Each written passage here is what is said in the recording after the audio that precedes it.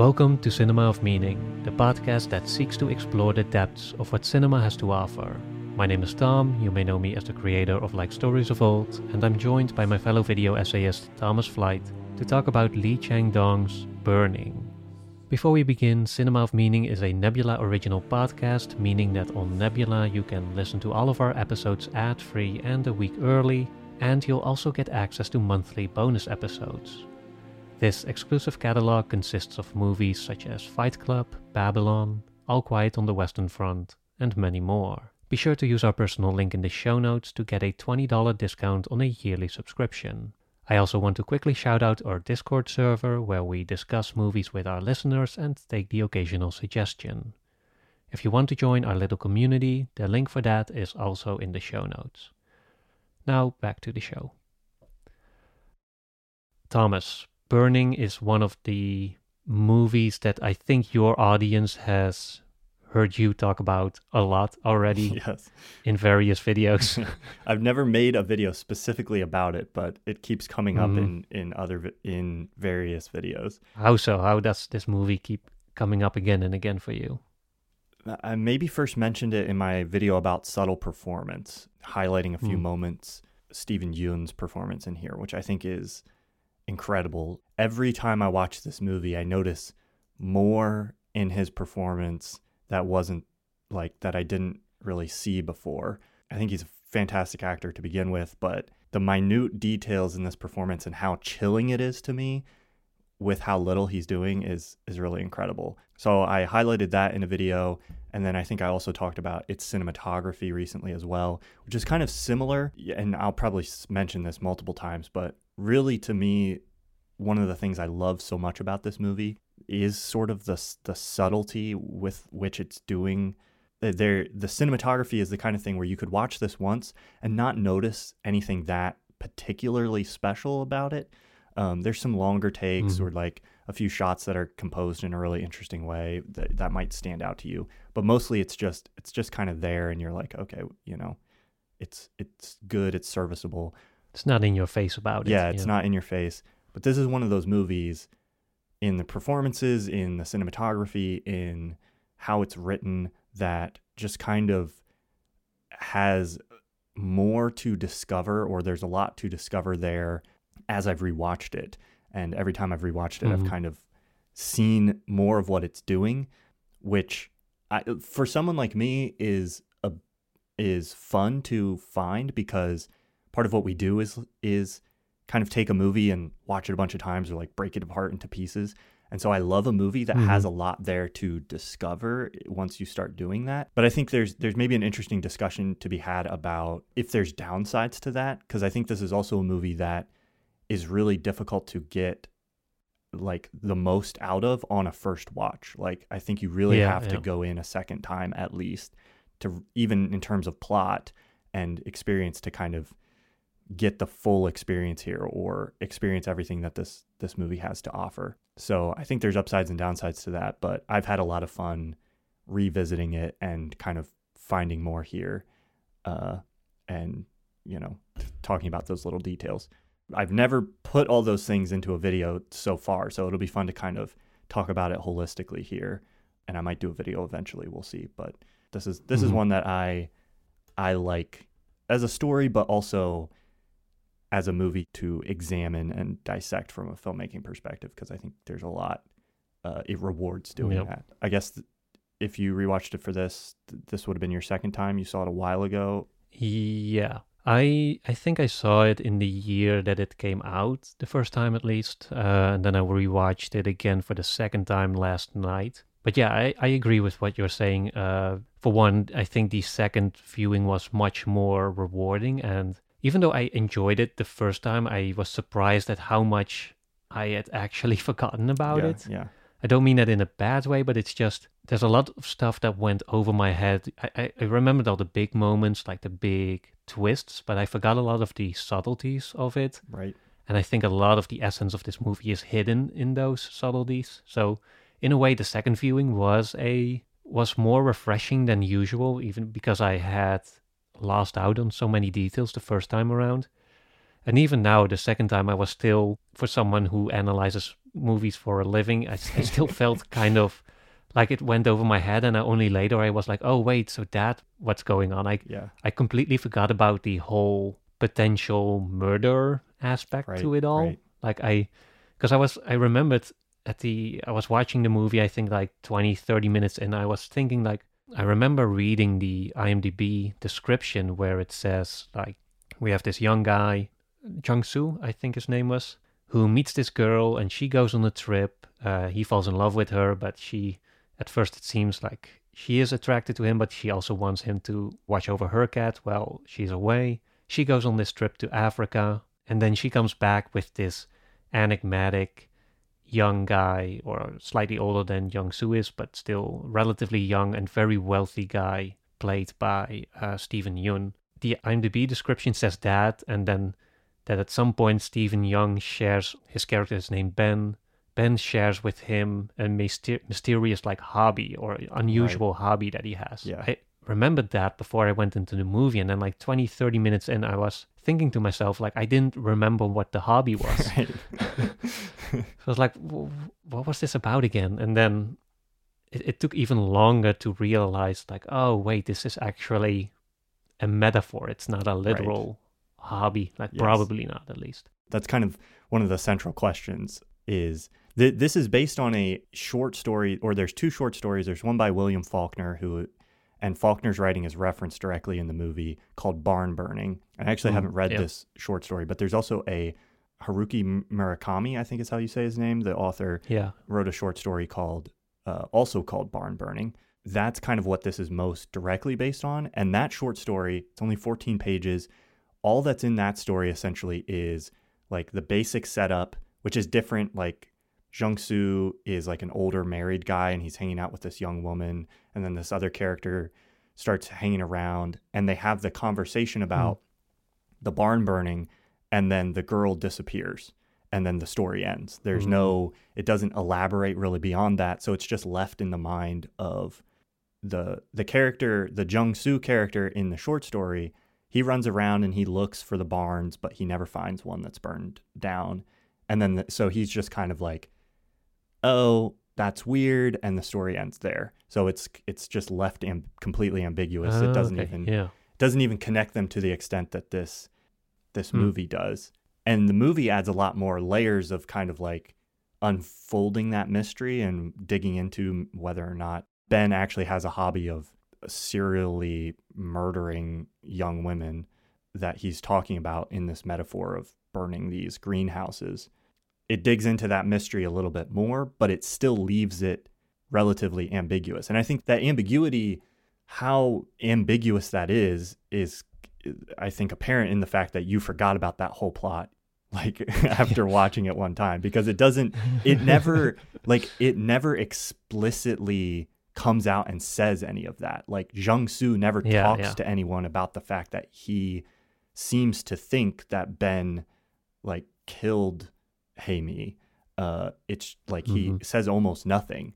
So you're left as the viewer to kind of put the pieces together in the same way that he is, and you never get anything beyond just like circumstantial evidence. So there's a lot of ambiguity in that, but we can get to that more later. Maybe we should start more at the beginning, because another thing about this movie is that it is that makes it, I think, weird to watch in this dynamic of the second watch being more fulfilling maybe than the first, is it is truly like a slow burn, pun maybe intended, in that like it's like 20 minutes before we even go to Jung-soo's house. Like Stephen Yeun, the Ben character, shows up like 40 minutes into the movie. The real mystery portion of the movie where Jung-soo is like following Ben around and kind of like trying to figure out what happened is only like the last like hour at most. Yeah. It's a 2.5 hour movie. So there's a whole like hour and a half of movie at the beginning that's just kind of like this lonely young man who doesn't have a whole lot going on, meeting up with this, he happens to meet up with Hae-mi, who he knew from childhood, and they're just kind of hanging out, and she's telling him weird stories and doing pantomime stuff, and they have sex, and Jung-soo shovels cow poop. It's like there's not much going on. It's just Yeah. it's just like establishing this setting and these characters for basically an hour before really anything starts happening. And so the first time you watch that, Yeah. I think like you pick up on the mood, you pick up on some of these things, and once the three of them start hanging out together, even Steven Yeun, you're like, oh, maybe he's a little weird or haughty, or he's being classist a little bit, but there's a little bit arrogant, but there's not a lot of like weight and meaning in those moments necessarily, or there's not as much as there is on a second watch where the context of kind of what happened or what happens at the end of the movie. Suddenly you're like reading into all these little details and you're trying to figure out like, okay, is he a murderer or is he just like a haughty rich kid? There's a lot of different things that the characters say. Like one example is Hey Me, I think it's pretty early on, she mentions something about like wanting to disappear, just wanting to like, I think it's after she comes back from the trip. She's like, I wish I could just disappear as if I never existed. And the first time you hear that, you're like, oh, that's kind of like just a sad sentiment for the character to say. But then when the second time you watch that, it suddenly takes on more significance. Is that like, does that point to her just disappearing on her own and Ben having nothing to do with it? We don't know. Yeah. It might also be like if you do go with the interpretation that Ben is a serial killer, that might have been a sign of her displaying herself as prey to him, because he specifically searches out these quote-unquote abandoned greenhouses that are no longer being used. And so Ben does mention to Jung-soo at some point that she is someone who isn't in contact with her family, doesn't have many friends, doesn't have much going on. So she is in this metaphor, the abandoned greenhouse that no one will truly miss if it's burned down without a trace, except for Jung-soo, I guess. And that, I guess, is also the main tension there towards the end. But yeah, I think it's also very much, especially in that first half, a story of loneliness and disconnection. Maybe, they talk about the search for meaning as the little hunger versus the great hunger. Right. With the little hunger, I think, being the more basic essentials for survival, and then the great hunger, the really important one, is more the quest for meaning, which is, I think, what drove Hae-mi to Africa in the first place. She was hoping to find or to fulfill that great hunger there, even though she comes back with mixed success, I guess. And also, you mentioned Murakami. Murakami, yeah.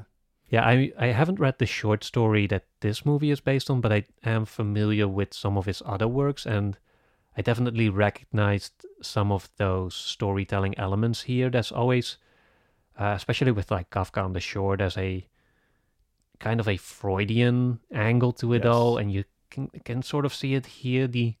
There's a sexual tension, and also sex is clearly a part of the thing that drives desires and is also used or wielded as power. Right. In like these little insignificant ways almost. Yeah.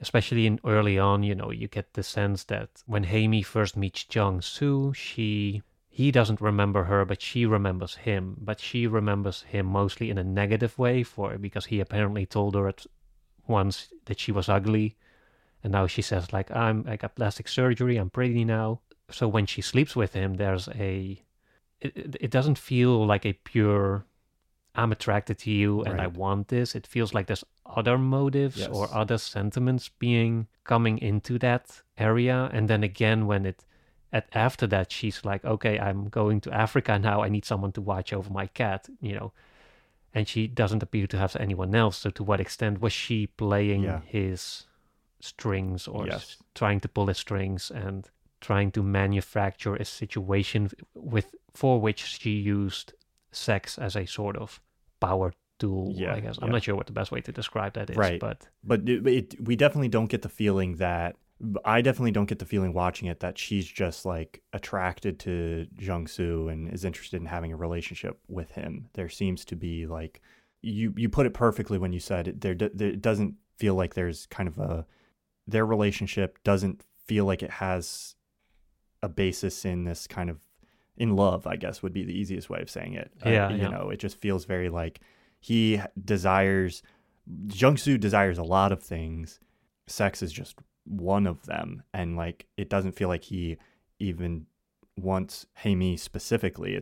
He sees her as like kind of an object that he can get that by, I think. Although he does like confess his love later, but only to Ben. I think he thinks he loves her, but he is also, he does kind of capture that misogynist nice guy who will idolize a woman and put her on a pedestal, but then the moment she, you know, after that, when she does that topless dance, she's like, or he's like, oh, why do you take your clothes off so easily? Like then he pushes her down, and I think he even calls her a whore or something like that, which is that typical kind of, you idolize, or you come across as the perfect nice guy who idealizes women, but then when they want to express themselves, or especially their sexuality, they suddenly become more possessive or restrictive, as if the sexuality of a woman is a thing for them to possess and not something for the women themselves to express. Right. But I think the irony here is that after Hae-mi comes back with Ben, it's kind of suggested that they are together now. It's never explicit, and they don't say it out loud, but you know, there's that moment early when they get back from the airport, and then Jung-soo does have a chance to bring Hae-mi home, but then he's immediately like, or I think Ben offers like, should I take you home? And Jung-soo, instead of like resisting, or at least maybe demonstrating indirectly like, I kind of want to spend some time with her, like he immediately picks the bag or her bag out of his truck, puts it in Ben's car, and pretty much surrenders her immediately. And then later there's that moment where he insults her for taking off her clothes in a public setting, even though there's pretty much no one around. But the irony there, I think, is that even though over time their relation is one that's now divorced from a sexual relation or from sexual intercourse or any romantic involvement, basically, it does feel like that's when Hae-mi, or at least that's what Ben says later on, is that's when Hae-mi does come to realize that he is actually someone she may have wanted to be with, even though she felt like maybe rejected by him to some degree. But I don't know. I like that there's so many complicated layers to their relation, and that it really shows that attraction and love and kind of that whole area of human connection is so complicated and dynamic also. And it's just a really fascinating part of this film for me, because I think because you identify so much with Jung-soo, he's the point of view character, you're kind of guessing at Hae-mi's inner psychology and what's really going on inside of her. And so you basically only have Ben's testimony at some point after she's disappeared. I think he tells Ben that, or he tells Jung-soo that she genuinely cared for him, and so that Ben even was jealous of him for Hae-mi feeling this way about Jung-soo. So I don't know. I think this also, I think, plays into the Ben is not a serial killer interpretation of the story, or maybe that Hae-mi has just disappeared, and that in the sense that she came home from the trip with this new eccentric guy, and maybe she came to realize that he's not all that either. Right. And so she realizes maybe she wants to be with Jung-soo, someone nice, but then he turns out to be not that nice, and he's actually pushing her away, it seems, and not letting her be who she wants to be. And so she kind of feels abandoned. Yeah. And that's when she decides to disappear. And that's also what makes that interpretation slightly more likely. Yes. But, Yeah, I agree that there's definitely illusion there. And I think there's an interesting dynamic where the sort of love triangle that forms between them, class kind of plays a big role in that, where there's this implication that, or not even implication, we find out later that Hae-mi has all this credit card debt. Class is a big theme throughout the film. I think a lot of the way it's set up structurally is we spend all this time at the beginning kind of in Jung-soo's environment, in the places that he and Hae-mi are hanging out. There's this great moment where they walk into her apartment and the camera's just facing the door, and Jung-soo is like, comments on how nice of an apartment it is, and then the camera just kind of slowly pans over, and it's like, at least to my American eyes, it's like the tiniest apartment imaginable. But he's commenting on like how the apartment he had in Seoul, I guess it was even smaller than hers. Might also have been just politeness. Right, yes, it could have been. But there's this dynamic where I feel like what Jung-soo wants is not Hae-mi, but to be Ben, because in his mind, Ben can just get Hae-mi or any other girl that he wants. He just has all these other things that Jung-soo wants. So there's this like, the object of Jung-soo's desire is not necessarily Hae-mi, although maybe he thinks it does. Or maybe even there is a spark of something real between them, but that then gets overshadowed by this desire to be Ben or have what Ben has or these other things. Yeah. I think it may also just have been this sort of internalized submission towards higher class, which in this case is the higher financial class also equals to higher social class and higher, like maybe even like higher, like a higher tier of masculinity that he automatically has to bow down to because he feels like he's not in that same league of men. And so that's maybe why he immediately almost hands Hae-mi over to him without even so much of a protest or because the class structure is so strong and so internalized that he automatically puts himself beneath him, also on a more personality level, that just because he is wealthy, more upper class, he's also automatically a better or more deserving human being than he is.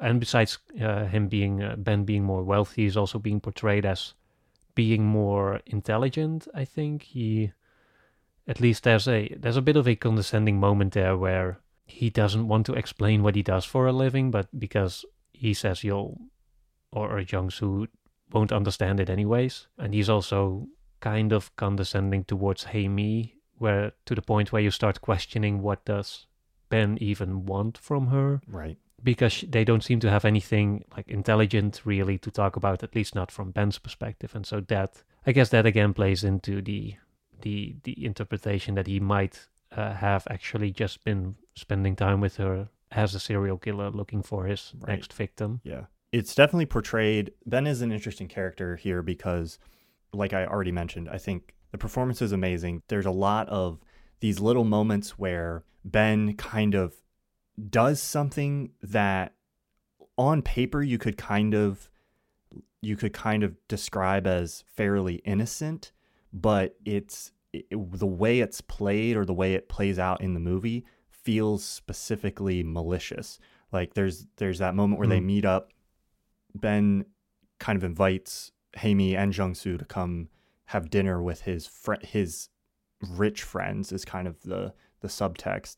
And they all walk up. He introduces Jung-soo as a writer, and then they ask what he's writing, and he's like, oh, well, I'm not published yet.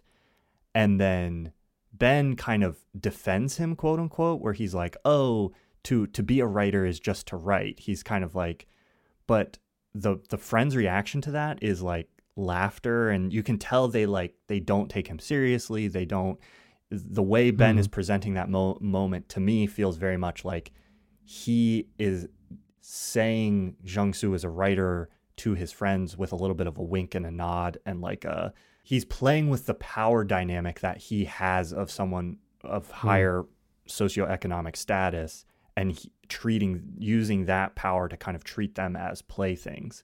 And we see that a lot where there's this, at that same dinner, then Hae-mi is kind of telling her stories from Africa, and she gets up and dances. And this is a moment I talked about in my subtle performances video, but there's this little moment where she's dancing because everybody's encouraged her to, and everybody kind of loses interest, and there's almost this like feeling of embarrassment that falls across the wealthier Yeah. people.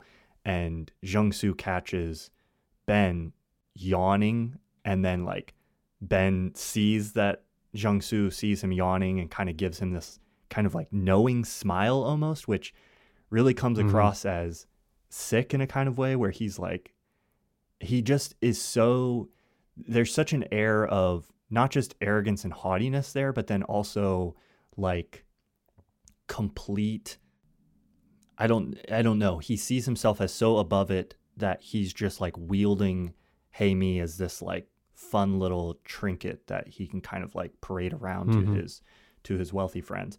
And that scene is weird, and you're kind of like, ooh, I get really bad vibes from this guy. When you see that play out the second time, once Jung-soo is like suspicious that he might have murdered Hae-mi, like, and you see there's a new girl that is also telling her stories of her travels, and like this whole sequence seems to be playing out again in a second scene, and again we catch Ben like yawning in the same way. It's like it goes from like, okay, bad creepy arrogant vibes to just like, this guy's sick.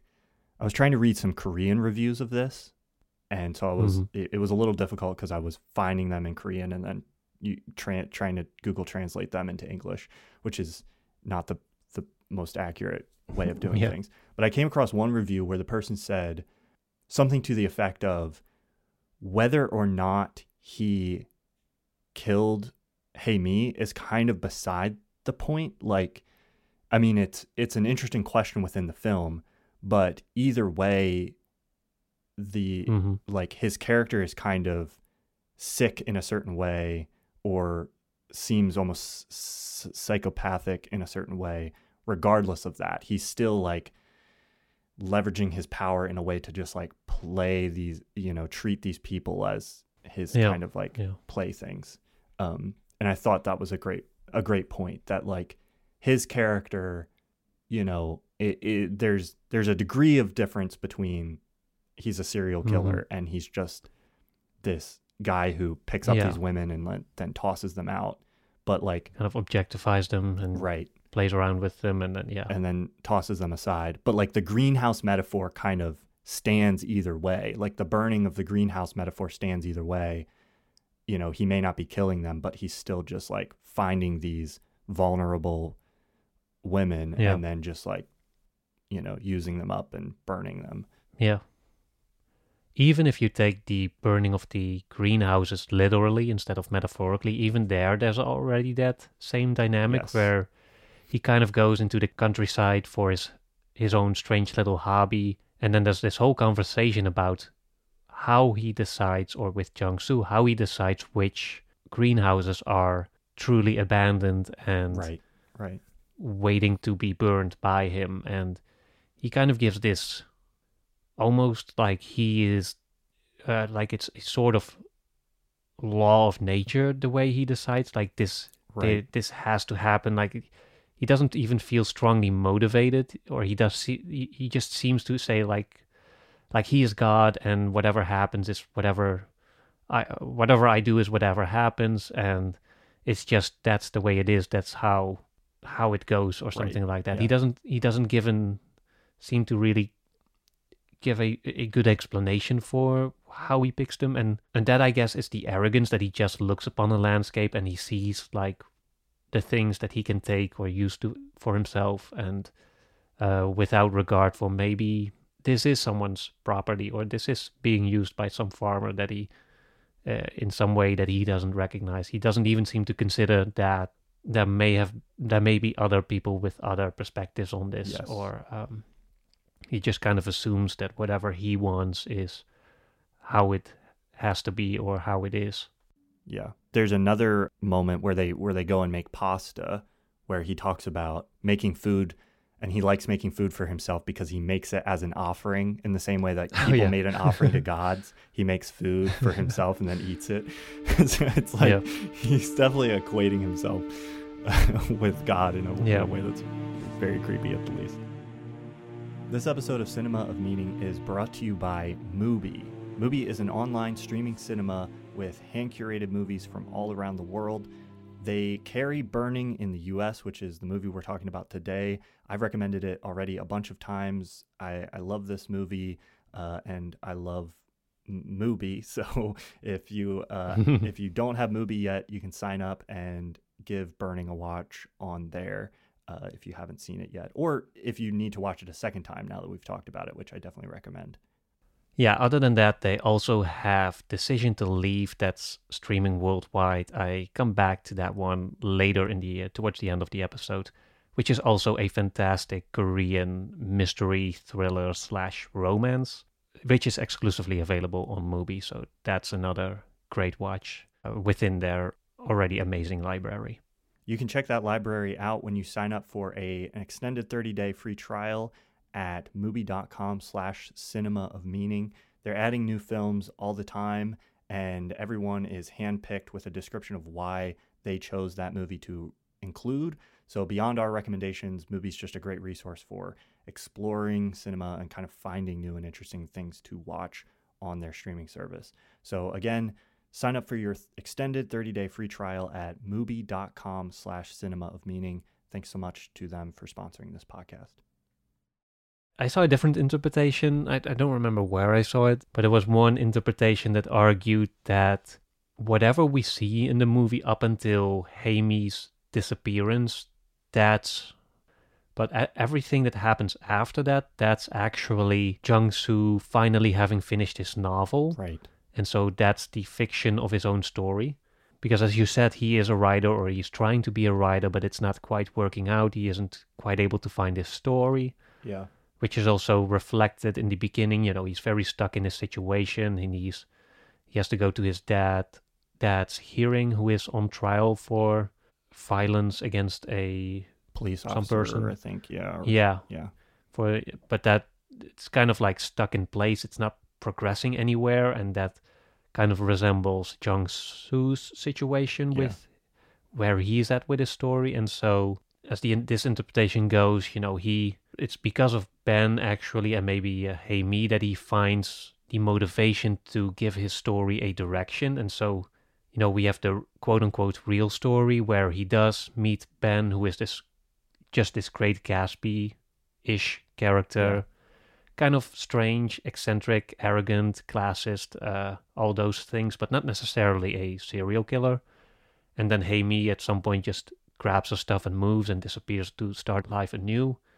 And that's what Jung-soo then uses as the building blocks to base his story on, and he changes it into explicit murder mystery / thriller story. Yeah. In which he, you know, the point is that there is a division there between what's real, what's imagined, or what's fiction. But either way, Ben came into his life and gave him some kind of inspiration or some kind of catharsis, I guess, some kind of way to break his rut that he was in. Right. And either way, you know, whether Ben actually was a serial killer or not, he still was this kind of villainous character who treated Haimi and maybe Jung-soo to a lesser extent symbolically the same as a serial killer would treat his murder victims. Right. You know, kind of that objectifying, disconnecting from their humanity and just doing whatever he wants with them without regard for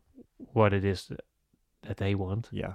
There's a very specific moment for me that I think that break happens, if that's something that happens in the film. There's a scene towards the end where Jung-soo seems to like fantasize that they're having sex again, but then he's just laying in her apartment by himself, and then he starts writing, and the camera pulls back from the window and we see him writing in the window. And it's the first time, I'm pretty sure, I've seen this movie a bunch of times now and I've taken pretty extensive notes. I'm pretty sure this is the first moment in the film where we actually break from Jung-soo's perspective. We see every scene that happens in the movie, he's present in the scene or he's there in some way. Like, we don't find out any information that he doesn't know. And then we get this scene of him writing, and this is after he found that Ben seems to have Haimi's cat. He's writing, and then it pulls back, and then we cut to Ben by himself with this new girl, and he's putting makeup on her, and he seems to be kind of preparing. And then while that's happening, he gets a phone call, and then he goes to meet up with Jung-soo, and then we get this climactic ending moment where Jung-soo stabs him, burns the car. And I think there's a strong insinuation that all of that maybe the stuff before that actually happened, where he follows Ben around. He is actually suspicious, but then he is unable to actually do anything about any of it, about his suspicions, and he just writes this ending where he goes and kills Ben in vengeance. Yeah. And so I think that might be the break, or that's the break in my mind where I think we likely veer into Jung-soo's novel. I think the interpretation I saw had it break earlier, yeah. probably after that dance scene that also goes on and kind of turns a little bit dreamy. Right. Because I think that was the last moment we see Hae-mi on screen, right? Yes. Yeah. I think after that she's disappeared. Yeah. The fact that he's a writer and that we kind of see him writing the story at the end introduces this sort of like element of him potentially being an unreliable narrator, and that could start anywhere. The whole thing could be the story. It's hard to tell, but I think my feeling is that there's such a sharp stylistic break in those last couple scenes that I think that's probably the insinuation. Yeah. There's another interesting moment. The one so he's been following Ben around for a while, and he doesn't really have any evidence. He finds the watch in the bathroom, which could have just been maybe she just left it there before she took off. Or gifted it to him. Him. Who knows? We see he seems to have Boyle the cat, but Boyle as a cat is a weird character anyway, because he's half imaginary. That's maybe one of the more Murakami-esque elements of the story is there's this cat that seems to simultaneously exist and not exist. But anyway, Ben, he does leave poop, but doesn't show up. And then later he shows up and responds to the name Boyle.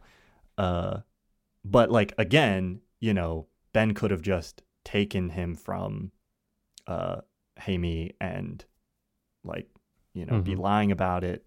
The cat could have just responded to coincidentally to that name. It's who knows? That doesn't prove anything.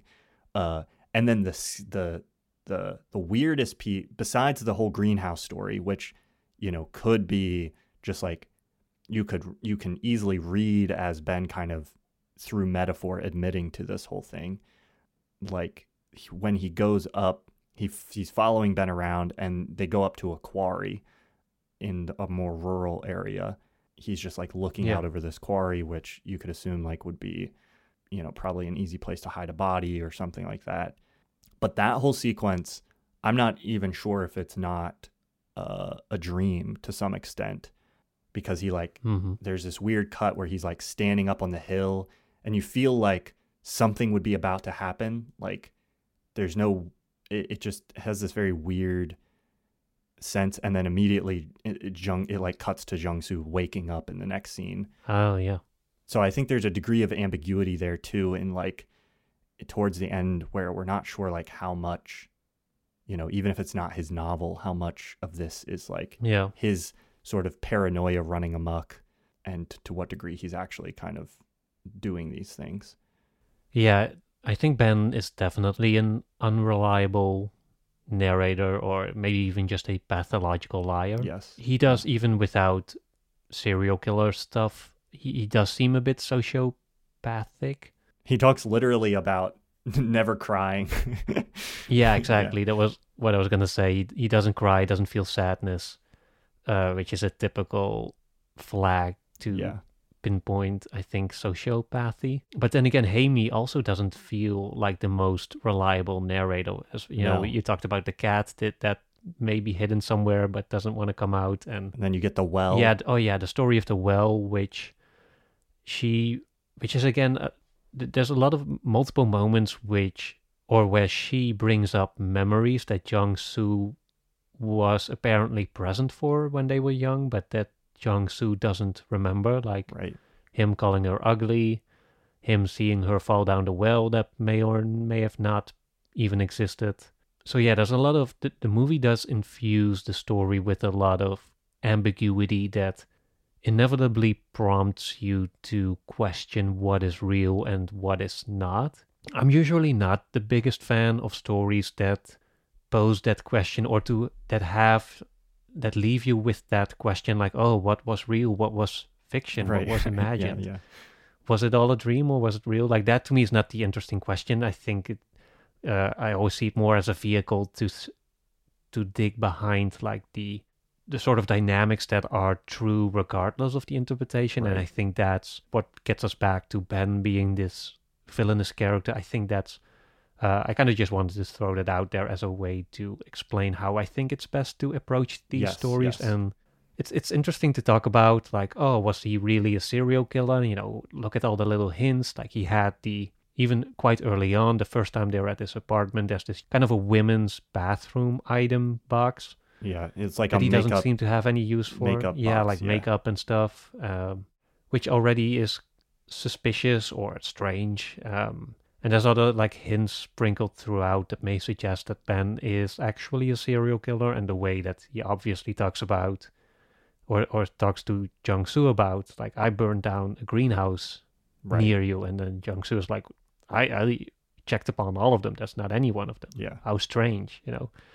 And then he says like, oh, what? It's very, you might be Yeah. too close to see it. And Yeah. and that's of course when Hey-mi has already disappeared out of his life, even though he at that point I think is not yet aware that she's actually disappeared. Right. So yeah, there's little hints like that. There's other hints that he may just be a regular guy, or at least not a serial killer. Right. But yeah, I think it's important, just as a general note, that you should not, or at least that it's, if you want to get the most out of a movie like this, then you should not have that be the end point of a discussion, but rather the Yes. beginning. Like, Right. what do these different metaphorical lanes really reveal because usually there still is a more unifying story Yes. beneath there that's true regardless of which angle you look at it from. Right. Right.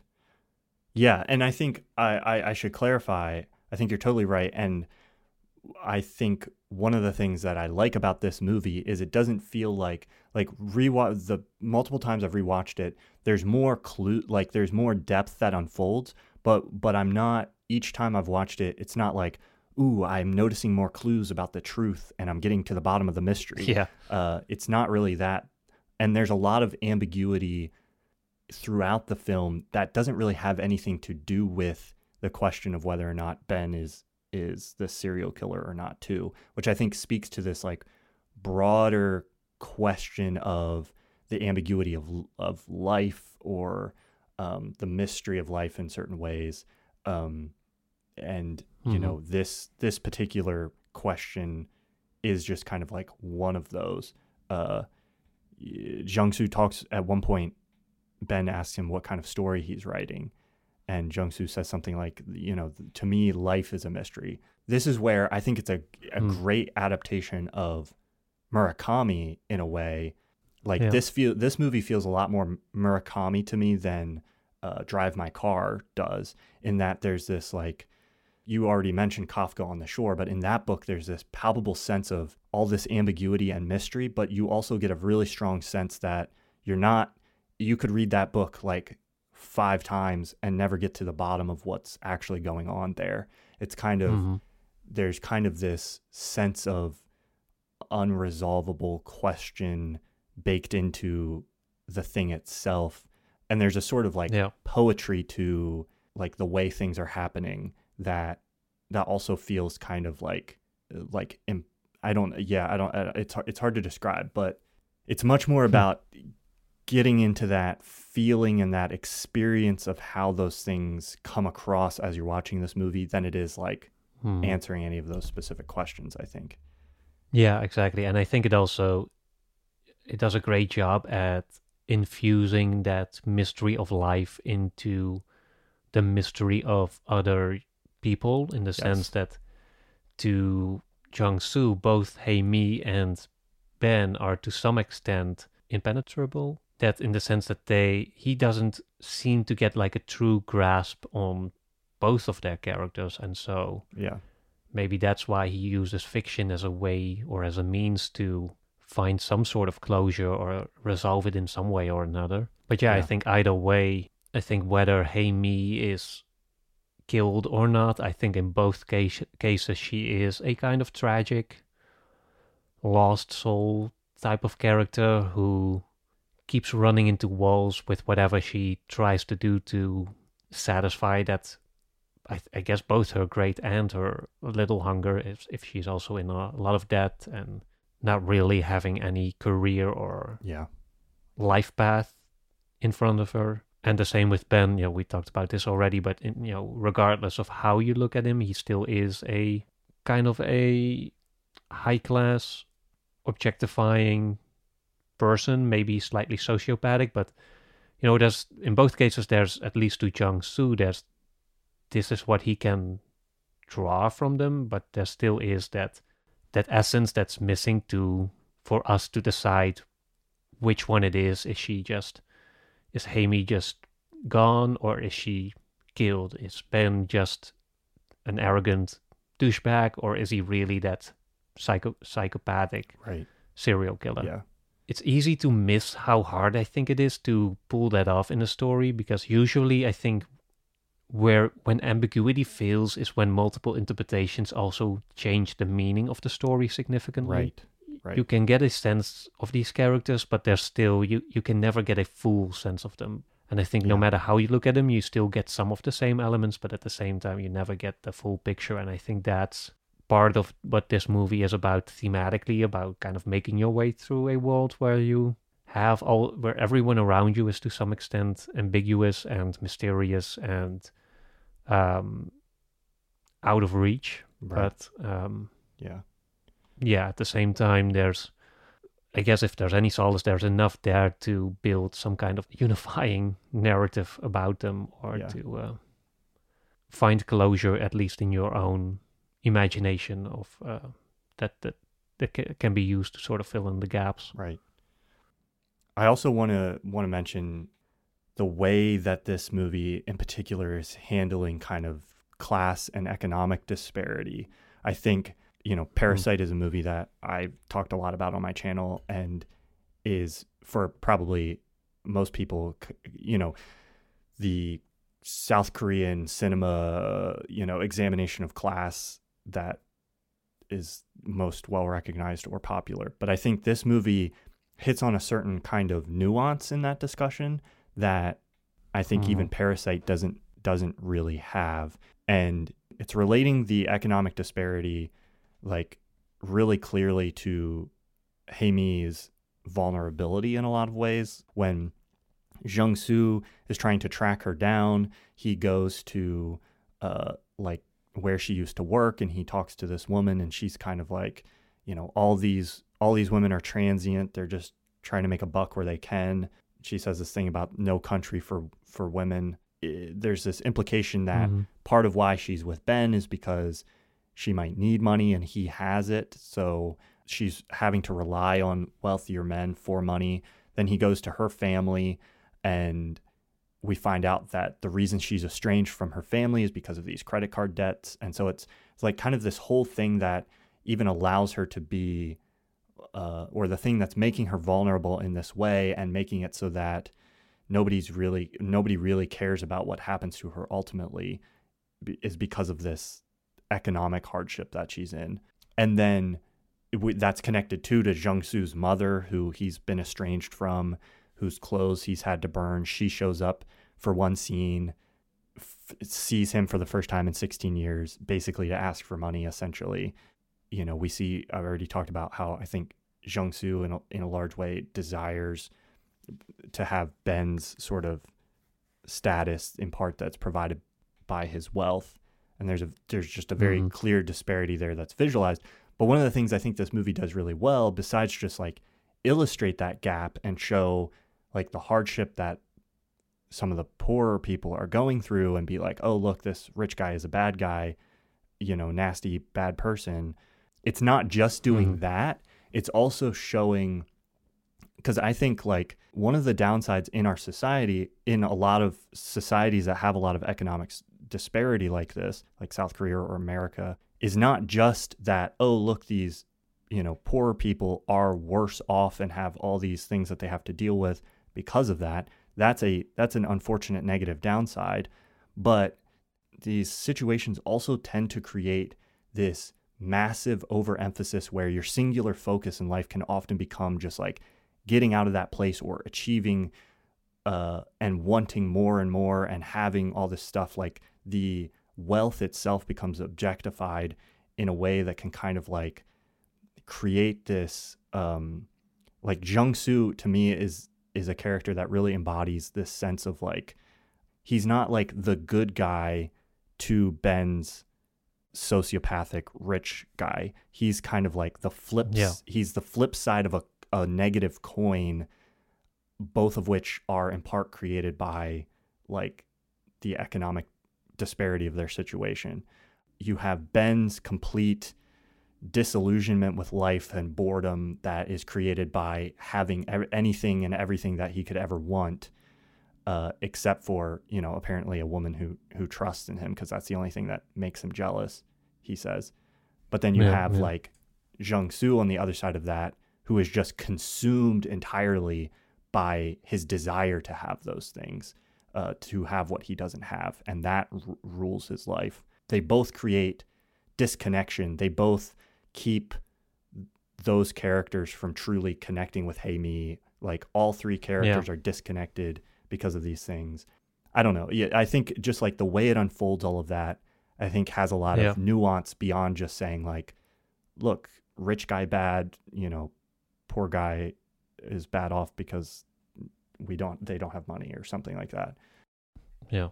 I think that also adds an interesting weight to the different interpretations, because whereas if you go with Ben as the serial killer, then you can see sort of Hae-mi being victimized by him or being uprooted from her life because of Ben.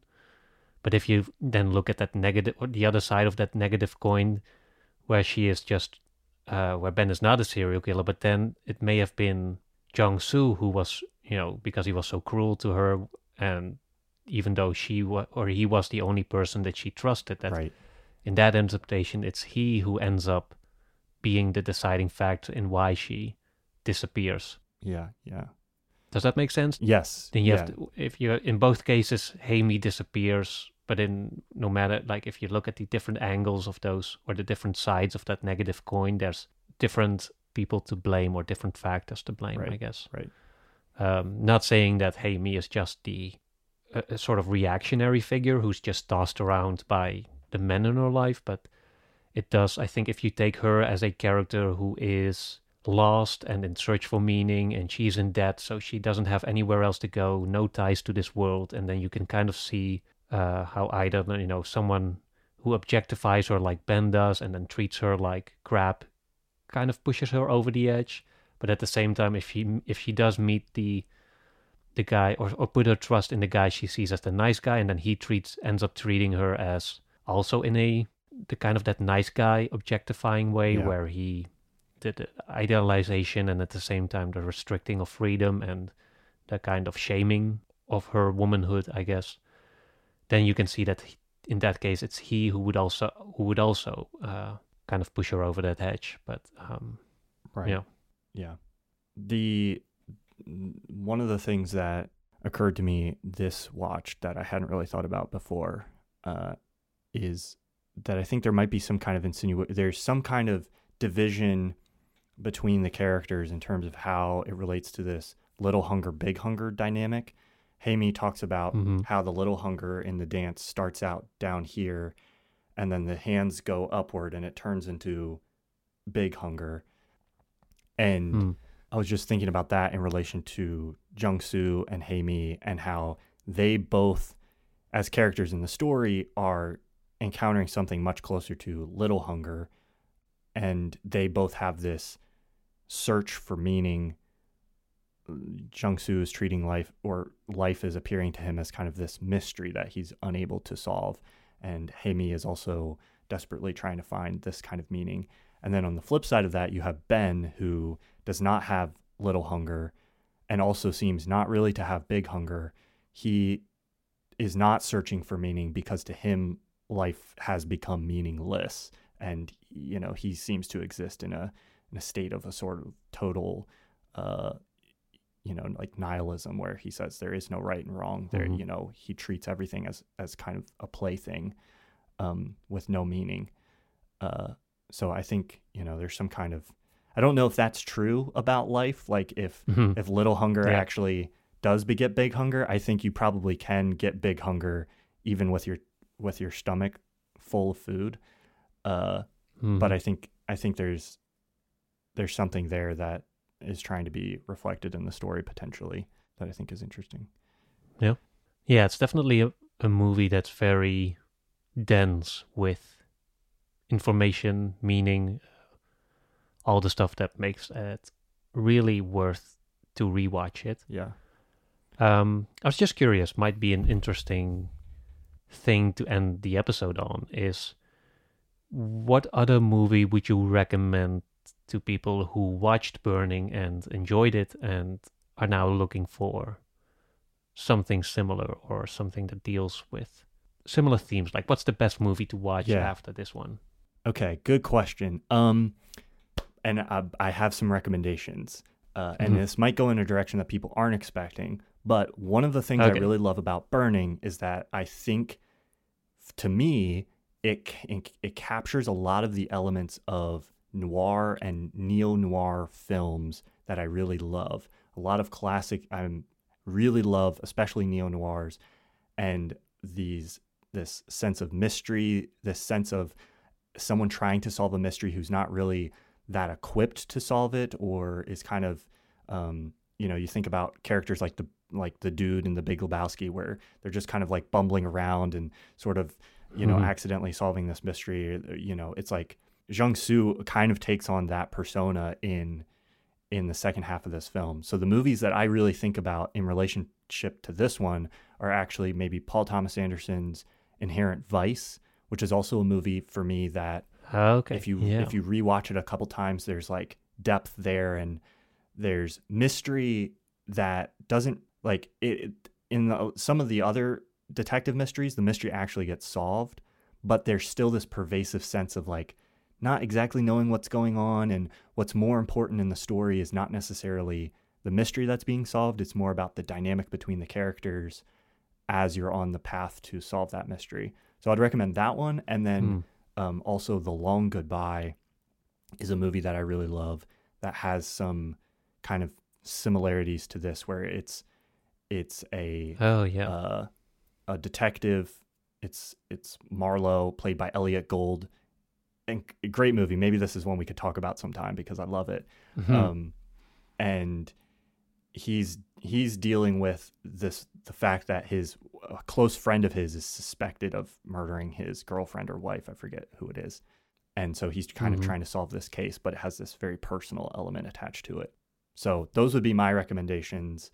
They maybe don't hit the same like themes exactly, but they have the same quality of sort of like mystery and ambiguity and having to make a choice about what to do based on incomplete information or that kind of thing. Yeah, interesting choice and unexpected ones. I think mine now feels much more on the nose, but well, that's good. It'll balance it out. The one that I was thinking of was last year's Decision to Leave. Oh yes, which is also on Mubi right now. Yes, that also felt like, let me put it like this: like after watching Burning, I immediately wanted to rewatch Decision to Leave because I felt like I still haven't gone back to that movie for a second viewing, but I felt like that was also a movie that was so dense with little details and nuances that make a second viewing so rewarding. Yeah. You know, I think that's probably then in a movie that feels very similar in vibe as well, a kind of neo-noir-ish, romance-driven thriller set in Korea, South Korea, that also deals with similar themes of people being driven by emotions that they do not fully understand themselves, Yes. and people trying to connect with people that they cannot fully get a grasp of.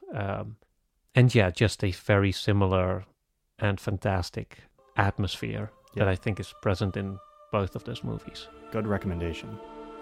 Well, thank you all for listening. If you enjoy the show and want to help us keep it going, be sure to follow us on our creator-owned streaming service, Nebula.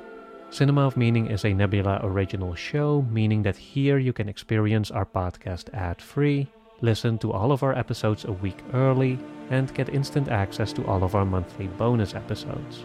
Last month we talked about the quest for meaning, masculinity, and heroic leaders in David Fincher's Fight Club.